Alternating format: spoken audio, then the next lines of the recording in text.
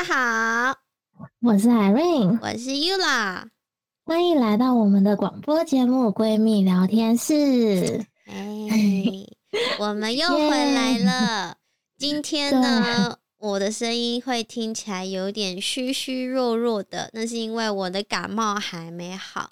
所以呢，今天我们就要来听 Irene 告诉我们好多好多故事。怎么听起来好像就是只有我在讲故事，就是一场由你当主 key 的节目。没有啦，我会尽量，因为我有一些故事可以跟大家分享。我们今天其实要讨论的是跟老人有关系，对吧？没错。为什么会想要讲这个主题，就是跟今天我要讲的故事很有关。因为我跟大家都知道，我跟 Yula 现在都在国外。没错。那我们的年纪也不小了，也蛮小的啦。你觉得不小？我觉得很小啊，30岁还好吧？就是大概在一个该怎么讲，人生的中间吗？中间点。我们不能讲这样，不然我们会被打。就是人家那50岁、60岁听到就说你明明就很小，30岁。没有，我说的不，我们其实在中文讲不小，年纪不小的意思不是说老，其实就是指说你已经算是一个成年人。OK， 然后你有一定的责任感在，责任在啦，就对，就是会开始觉得你的肩膀越来越重的时候，30岁，身体开始出现一些警讯，真的我今天去看牙医，我知道我不想偏离主题，但是我今天去看牙医，真正的意识到我的身体慢慢的在分离耶，就是分离，对，就是这么夸张，就是慢慢的在你知道，不是退化，但是你会开始觉得我真的要开始好好的，就是保养好身体，保养好自己的各个部位，然后不要让他们很快就开始衰退。然后我就觉得30岁其实不大，就是说大不大，说小不小，但是就会觉得要开始好好的照顾自己这样。对，没错。所以就是你看，毕竟我们30岁都有一些身体上的问题了，那想当然了，就是我们的父母啊，甚至是我们的再长一辈啊，阿公阿嬷那一辈的，就是老人们，他们的身体更差嘛。那我先讲一下，这个不是我自己亲身的故事，这个是我朋友的故事。因为我来加拿大之后，我有认识一个她是哥伦比亚的女生，她跟我们差不多年纪，然后她跟我一样，就是也是抛弃了一切来到这里。你有什么好抛弃？你就只不过抛弃工作跟家人。对，没错。是啊，算了。不过你是还蛮好抛弃的啦。那他呢？他有自己的家人，自己的家庭吗？就是他也没有，就是他跟我一样，就是基本上我们两个是差不多的背景。OK， 所以我们两个蛮合的，就是我们两个蛮好的。所以他最近就在跟我讲一件事情，就是他的烦恼。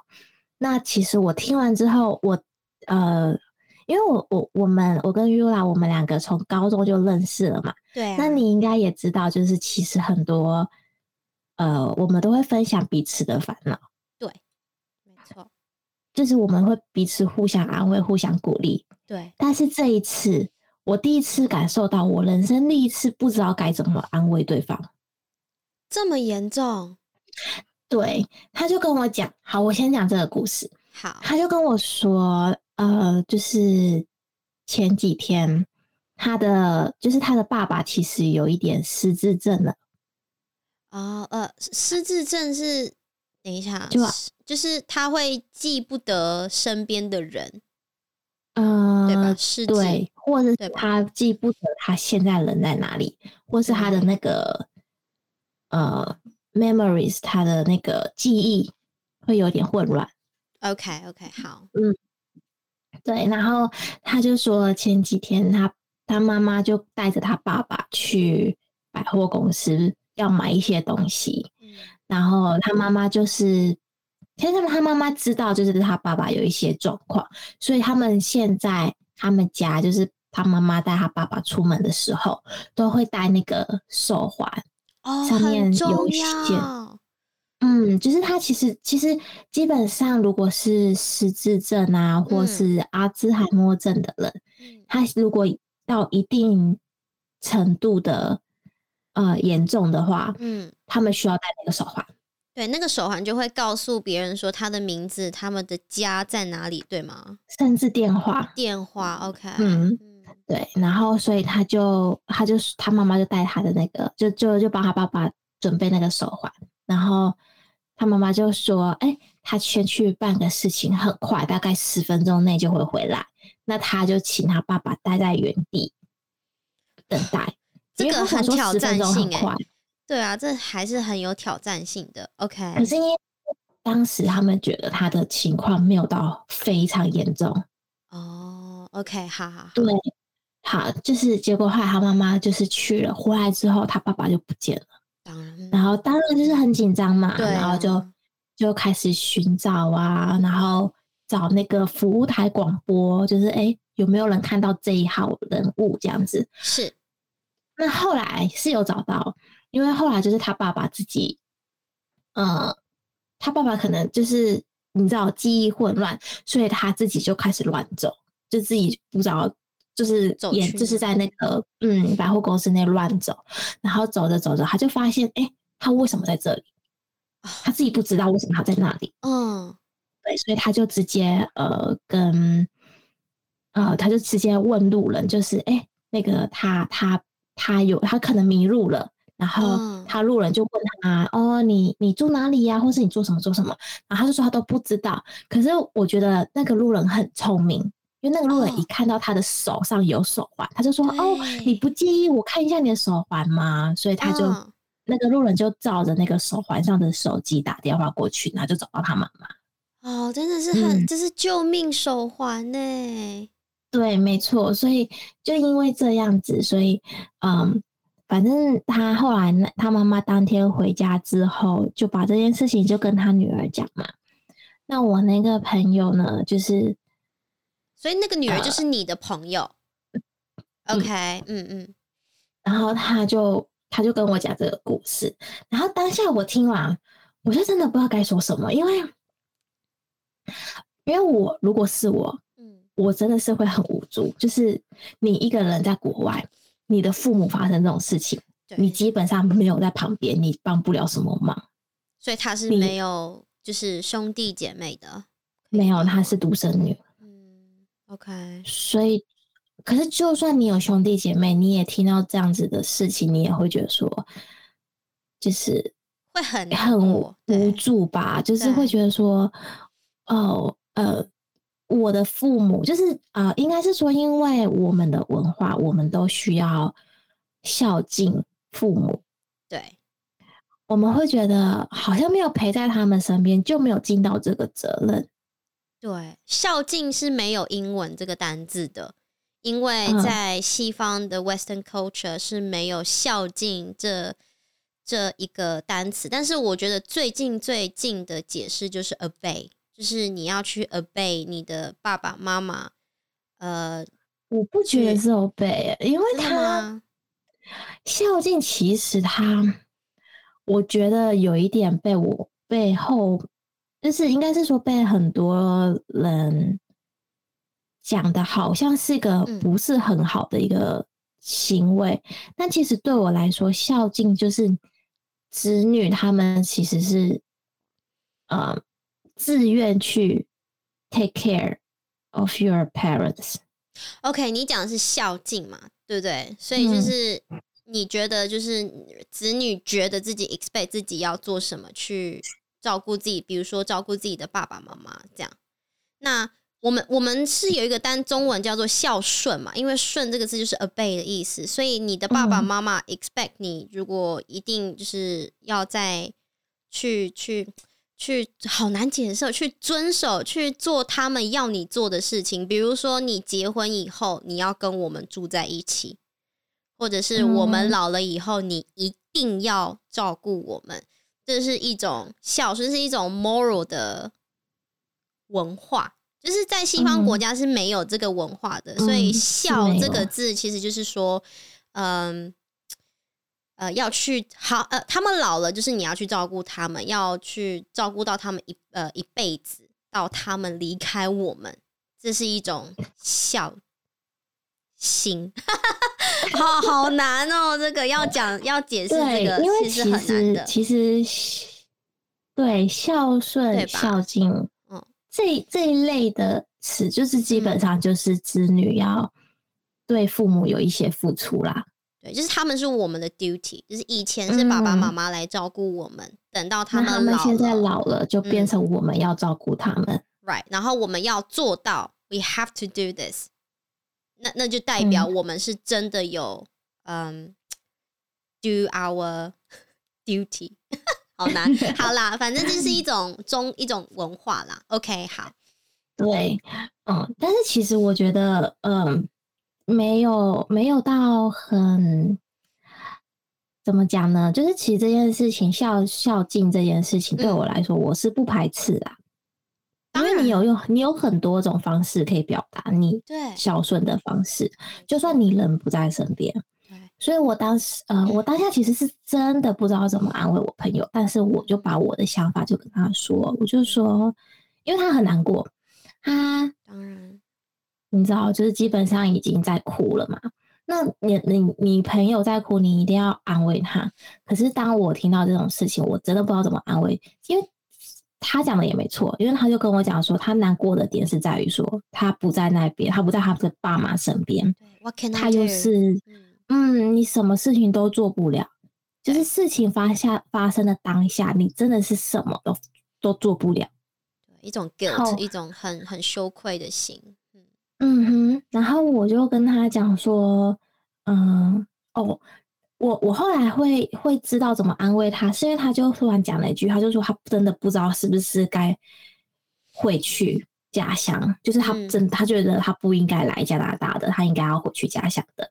Okay. 然后当时我就跟他讲一句话，我就说，我们来到加拿大都是为了要有更好的对我们自己的人生有更好的规划。对呀。你今天我知道你很担心你父母的状况确实也不是那么的理想，但是你已经准备了，就是你已经准备了这么久，好不容易来到这里，真的，我就说，而且其实说真的，当下如果你人在你的国家，你也可能正在工作，你觉得你有可能马上就也到你父母身边吗？然后他就说是没错，他就说我这样讲是没错，然后我就直接跟他讲说，就是我们有我们自己的人生，我们父母也有他们自己的人生，他们现在这样子的状况，我觉得不是说我们子女待在身边就有就是有什么你知道帮助的。对，我懂，就是就像你说的，有很多不同的方式去照顾我们的父母。那我们当然我们也要为我们自己想嘛，不可能就是一辈子都在照顾爸爸妈妈，然后不去做自己该做的事情。没错，所以我就有问他，因为像在于老人，尤其是有一些疾病方面的老人，在照顾上面，其实台湾最近有很多的福利，政府单位的福利啊，或是私人机构的福利，其实都很多。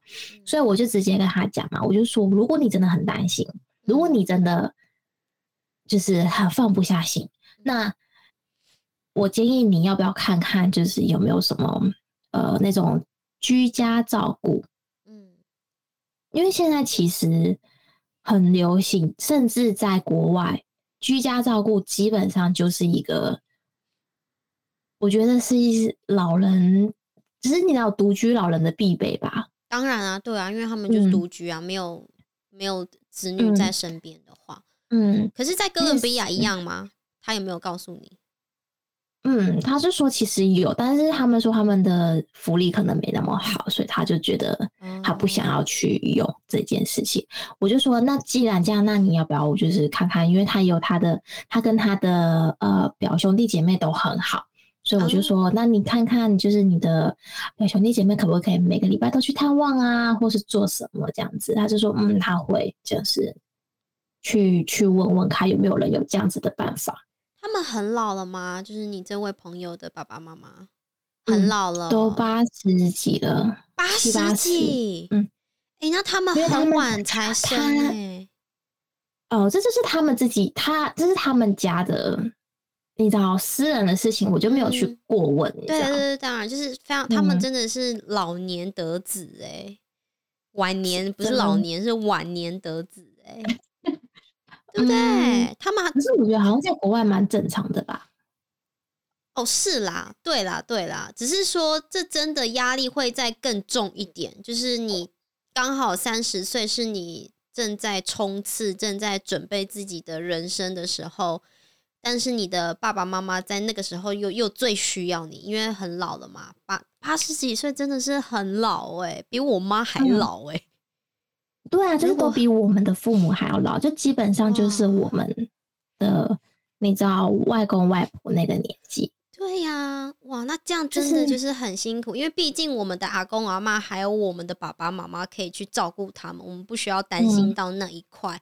但是他等于是在现在就已经有很大很大的照顾他老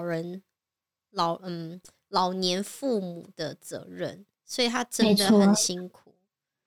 所以我就说我很能理解，而且他跟我讲这件事情的时候，我就会忍不住就是想，因为我现在我的外公外婆他们也老了，就是由我的父母去照顾这样，应该说我们父母那一辈的人去照顾，但是你知道最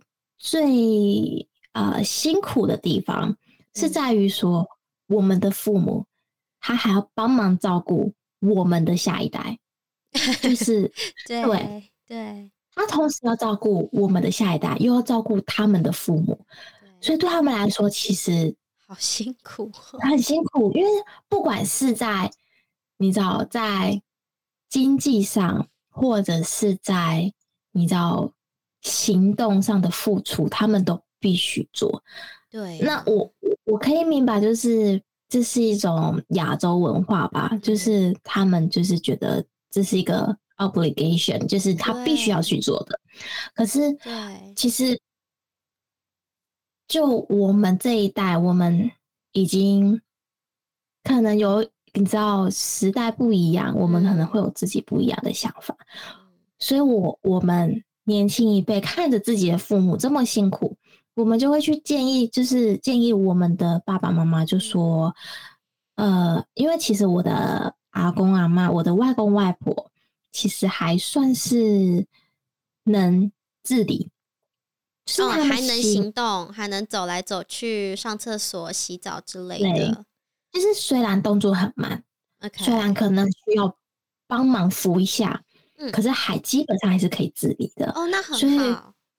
所以我们那时候就已经跟我们的爸妈，就是我们兄弟姐妹这一些年轻一辈的，就一直在跟我们爸妈说，找一个居家看护，找一个就是政府合作的比较便宜，对，比较便宜。第一是比较便宜，第二就是你知道，就是如果发生了什么事情，你还有就是如果那个照顾员照顾的不周的话，你还有一个管道去申诉。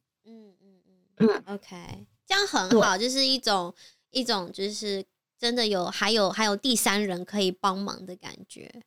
对，可是其实这件事情也造成了我们家族的纷争。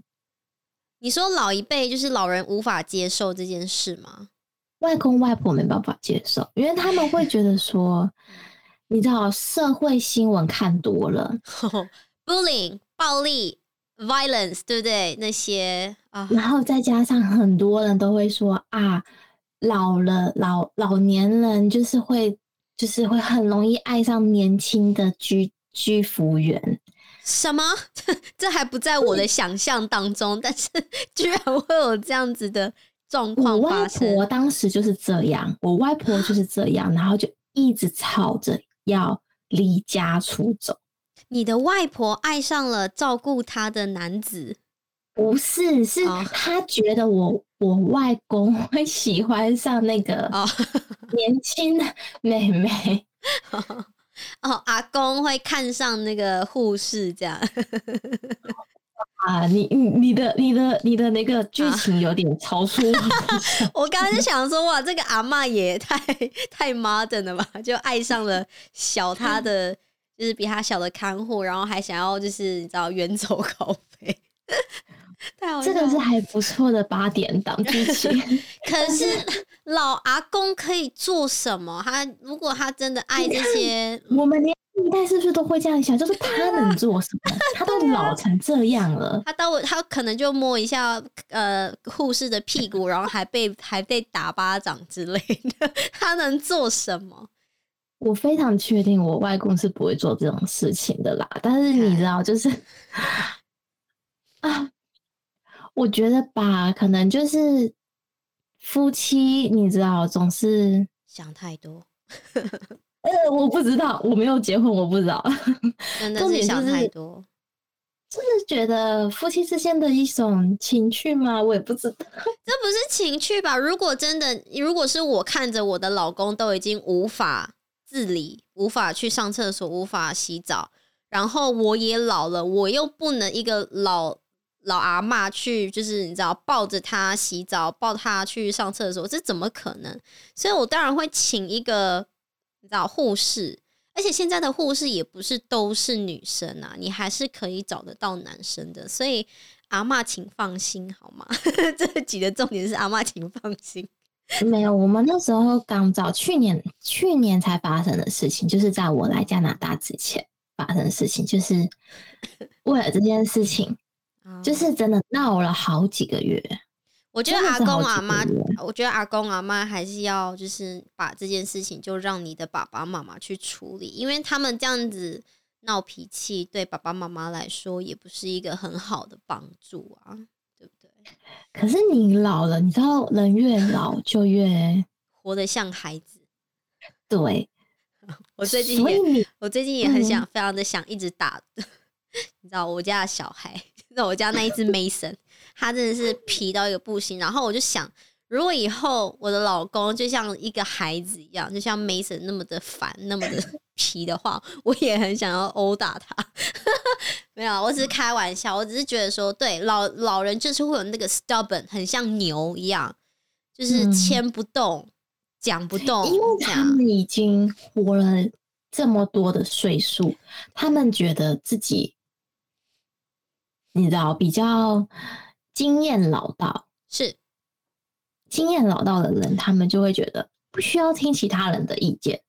我同意，他们活这么久这么多年，他们一定经验最多，但是还是得替我们想想，你知道，我们不是你的爸爸，不是那种就是可以每天这样搬来搬去啊，抱来抱去的体力活的人。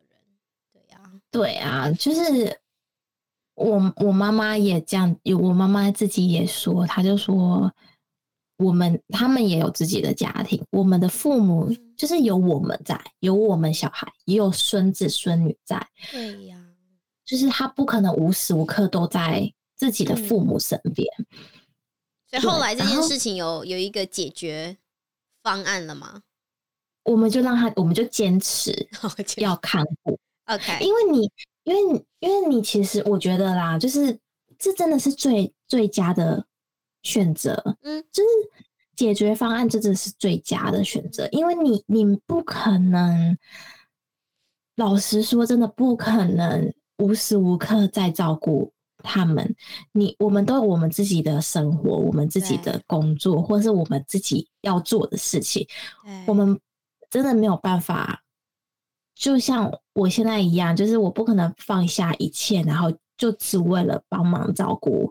对呀，而且你知道，其实很多社会新闻都有出，就是都知道，就是你知道，照顾老年人甚至是有疾病的人，都会照顾出心理疾病。对对，然后就很危险了。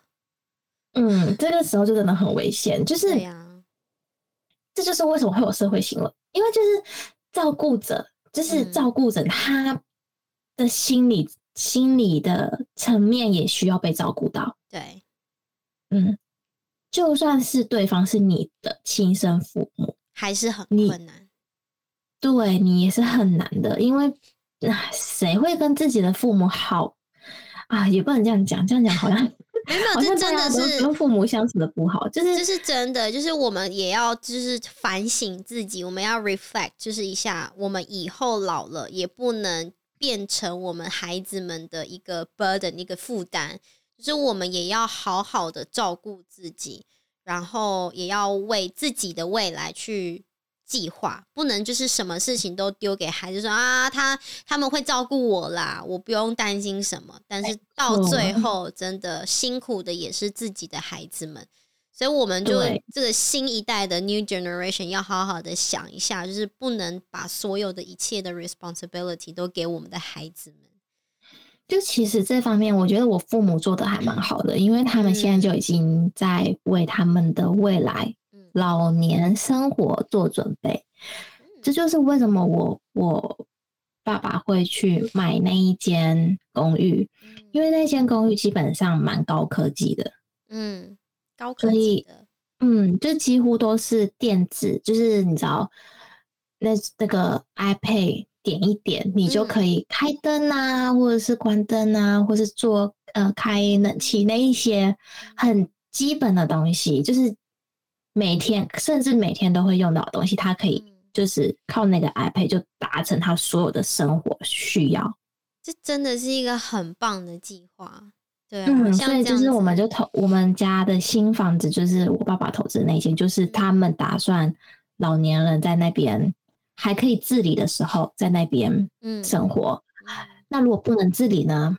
我爸妈已经说了，就是他们会去找那个老人机构，我们说安养院，是 care home 吗？nursing house，就是大家会一起住在那里。对，就是很多个老人一起，然后就是里面会有护士啊，协助他们吃药，或者是需要一些 take care 的，他们都会帮忙。说到这个，我也是上个月，然后我也听到 Tom 就是他们的家人也有一个消息，就是他的爸爸现在正在打算把他阿嬷的那个现在住的地方给卖掉。然后我就说，那他要住哪里？然后说当然是住在那个 nursing house， 就是他去跟其他的老人们一起生活这样。对，因为他现在已经90几岁，就是完全没有办法照顾自己，所以他必须要把阿嬷送到这个 nursing house 这个养老院。然后我就说，那为什么房子就不留下来就好了？就留下来，可能改装一下，还可以是另外一个自己的家这样。然后他们就说不行，太贵了。然后他们就说一个月在这边的 nursing house 一个月就要7000镑，这么贵！我傻眼，我说7000镑在这里一个人平均一个月的薪资都还没有这么高。对呀，所以为什么他们要把房子卖掉？就是因为他们要有这一笔钱去负担阿嬷在就是 nursing house 的这一段时间，每个月去支付那7000块，就等于是把他的房子，你知道，把他的房子变到这个 nursing house， 然后还是在缴这个钱，这样7000镑我傻眼我想说。这真的是要儿子女儿要很有钱才有办法，或者是你个人本身就已经有一间房子，然后做我爸爸就是做我他是我的谁？岳父不是吧？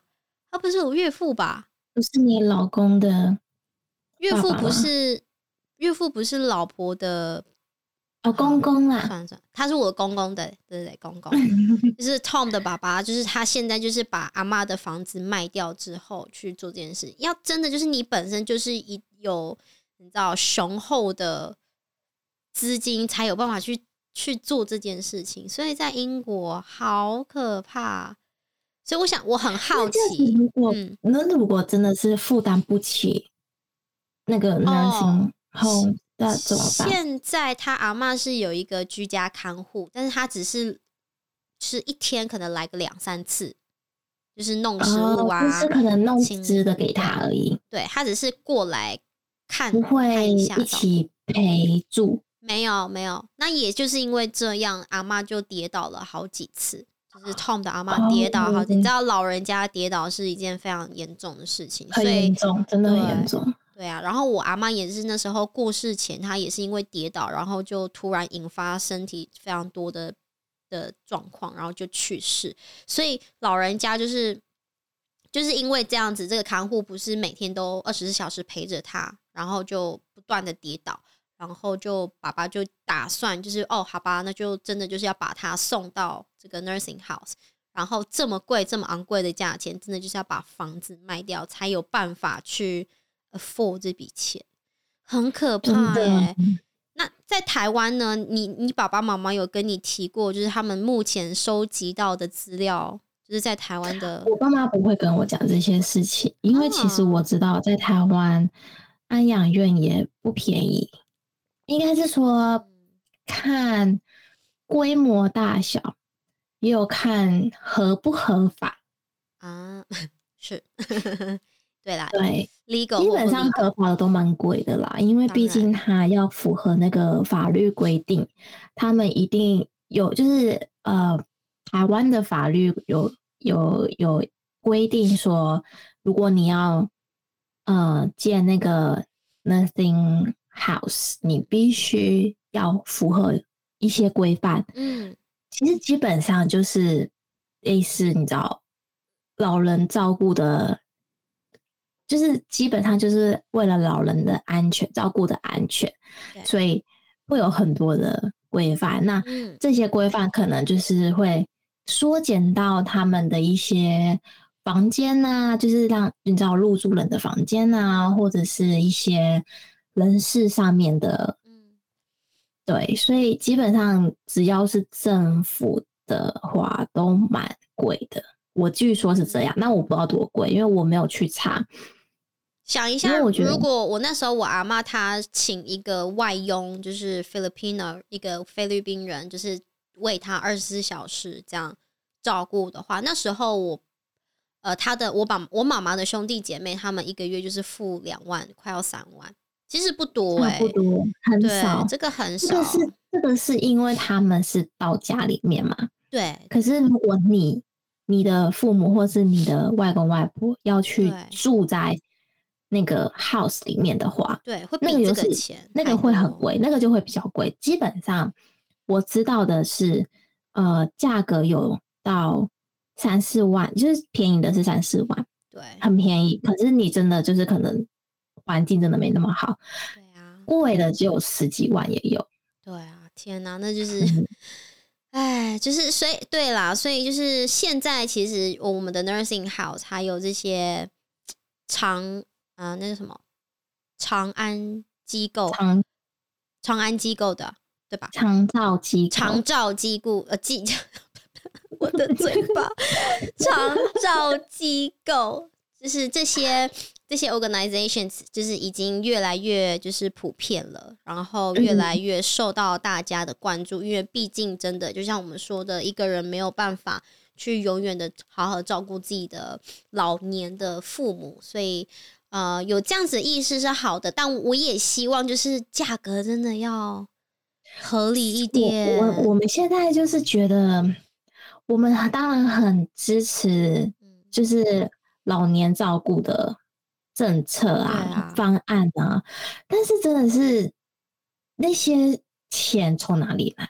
你说，因为政府台湾的政府就是说，为了要让台湾的年轻人有更理想的，就是不要有太多的负担在家庭上，所以他们才有这样的方案。可是你有这样的方案，同时也让我们就是更有压力，因为我们的压力就是从可以不用照顾到父母，到变成我们有很重的经济压力。对啊，那这也讲到，就是因为如果一个家庭你是唯一一个小孩的话，你的重担真的是重到不能再重。如果你还有兄弟姐妹2、3个、3、4个帮你一起负担这经济的话，那你还算幸运哦，就是这是一个很 lucky 的事情。我觉得就算有兄弟姐妹，也不见得有些人会帮忙。哦，对，这又说到了对人性，对，事实啊，因为不是所有的，真的不是所有的兄弟姐妹都是合得来的嘛，你也知道，就是对，所以我之前就有听过嘛，就是我朋友的另外一个朋友的故事，就是他就说，就是他的阿嬷，他的外婆吧，就是已经差不多需要就是找人照顾了，但是他妈妈那边娘家那边5个姐妹哦，只有他妈妈一个人照顾，那真的是太我所谓的照顾是指真的是把父母接到家里面，然后吃的穿的任何一切食衣住行都是他妈妈在付出。她是大姐吗？大姐。对啊，大家都会把责任都放在第一个孩子身上，当第一个孩子也不简单呢。真的，因为其实虽然他们家自己开工厂，经济能力上面是 OK 的，是可以的。可是他其他的姐妹其实也没有说经济能力不好啊，就是心啦，没有那个心。而且我还听到一个很扯的是，他的阿姨就直接跟他妈妈说，这个压力太大了，如果今天那个阿嬷在我家发生什么事情，我这个心理压力承受不了，我没办法照顾啊。这真的是不是人说的话耶？对啊，哎呦，你这样子讲，那就代表说，如果阿嬷在我家发生了什么事情，这是我的责任，对啊，负起责任，对，是没错，负起责任。但是我的意思是说，就是你知道，照顾父母从小就是你知道，我觉得父母一定都把每一个小孩都是辛苦的养大的，不会当然可能会偏袒，但是不可能就是全部的爱都只给一个，所以而且我觉得这是真的很不合理，就是你5个姐妹耶，大家轮流1个礼拜照顾一次，其实还好吧？对啊，1个礼拜1天，可是要把妈妈送来送去也是有点没有我说其实也不用，就是我的意思就是说，就是也不用这样子啊，就是可能1年当中个几天你帮忙照顾一下，因为毕竟你知道，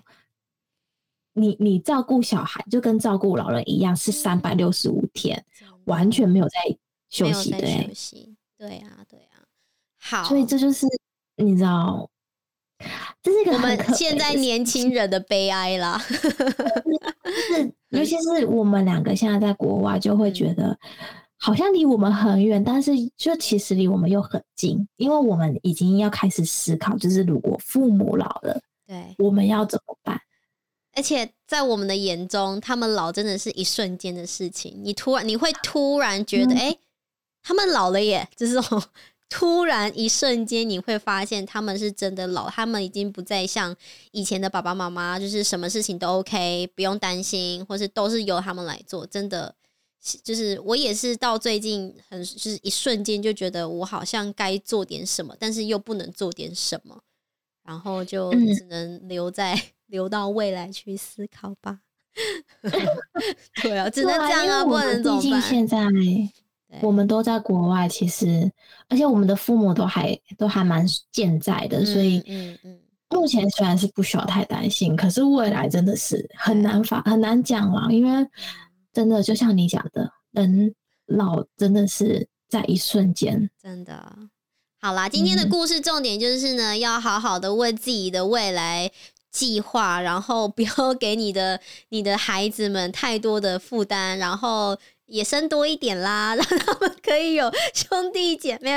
这真的是，这就是生个大概2个吧，你知道，最多我觉得最少2个啦。对，然后也当然就是你有办法真的好好的照顾他们，经济上 OK 的话，真的要让他们有好朋友，有另外一个兄弟姐妹可以去分担这些未来的压力。那我觉得爸爸妈妈自己还是要有照顾自己的能力，以及未来能够请别人来照顾自己的能力，那当然是最好咯。好啦，那我们这集就到这边，下一集见，拜拜。拜拜。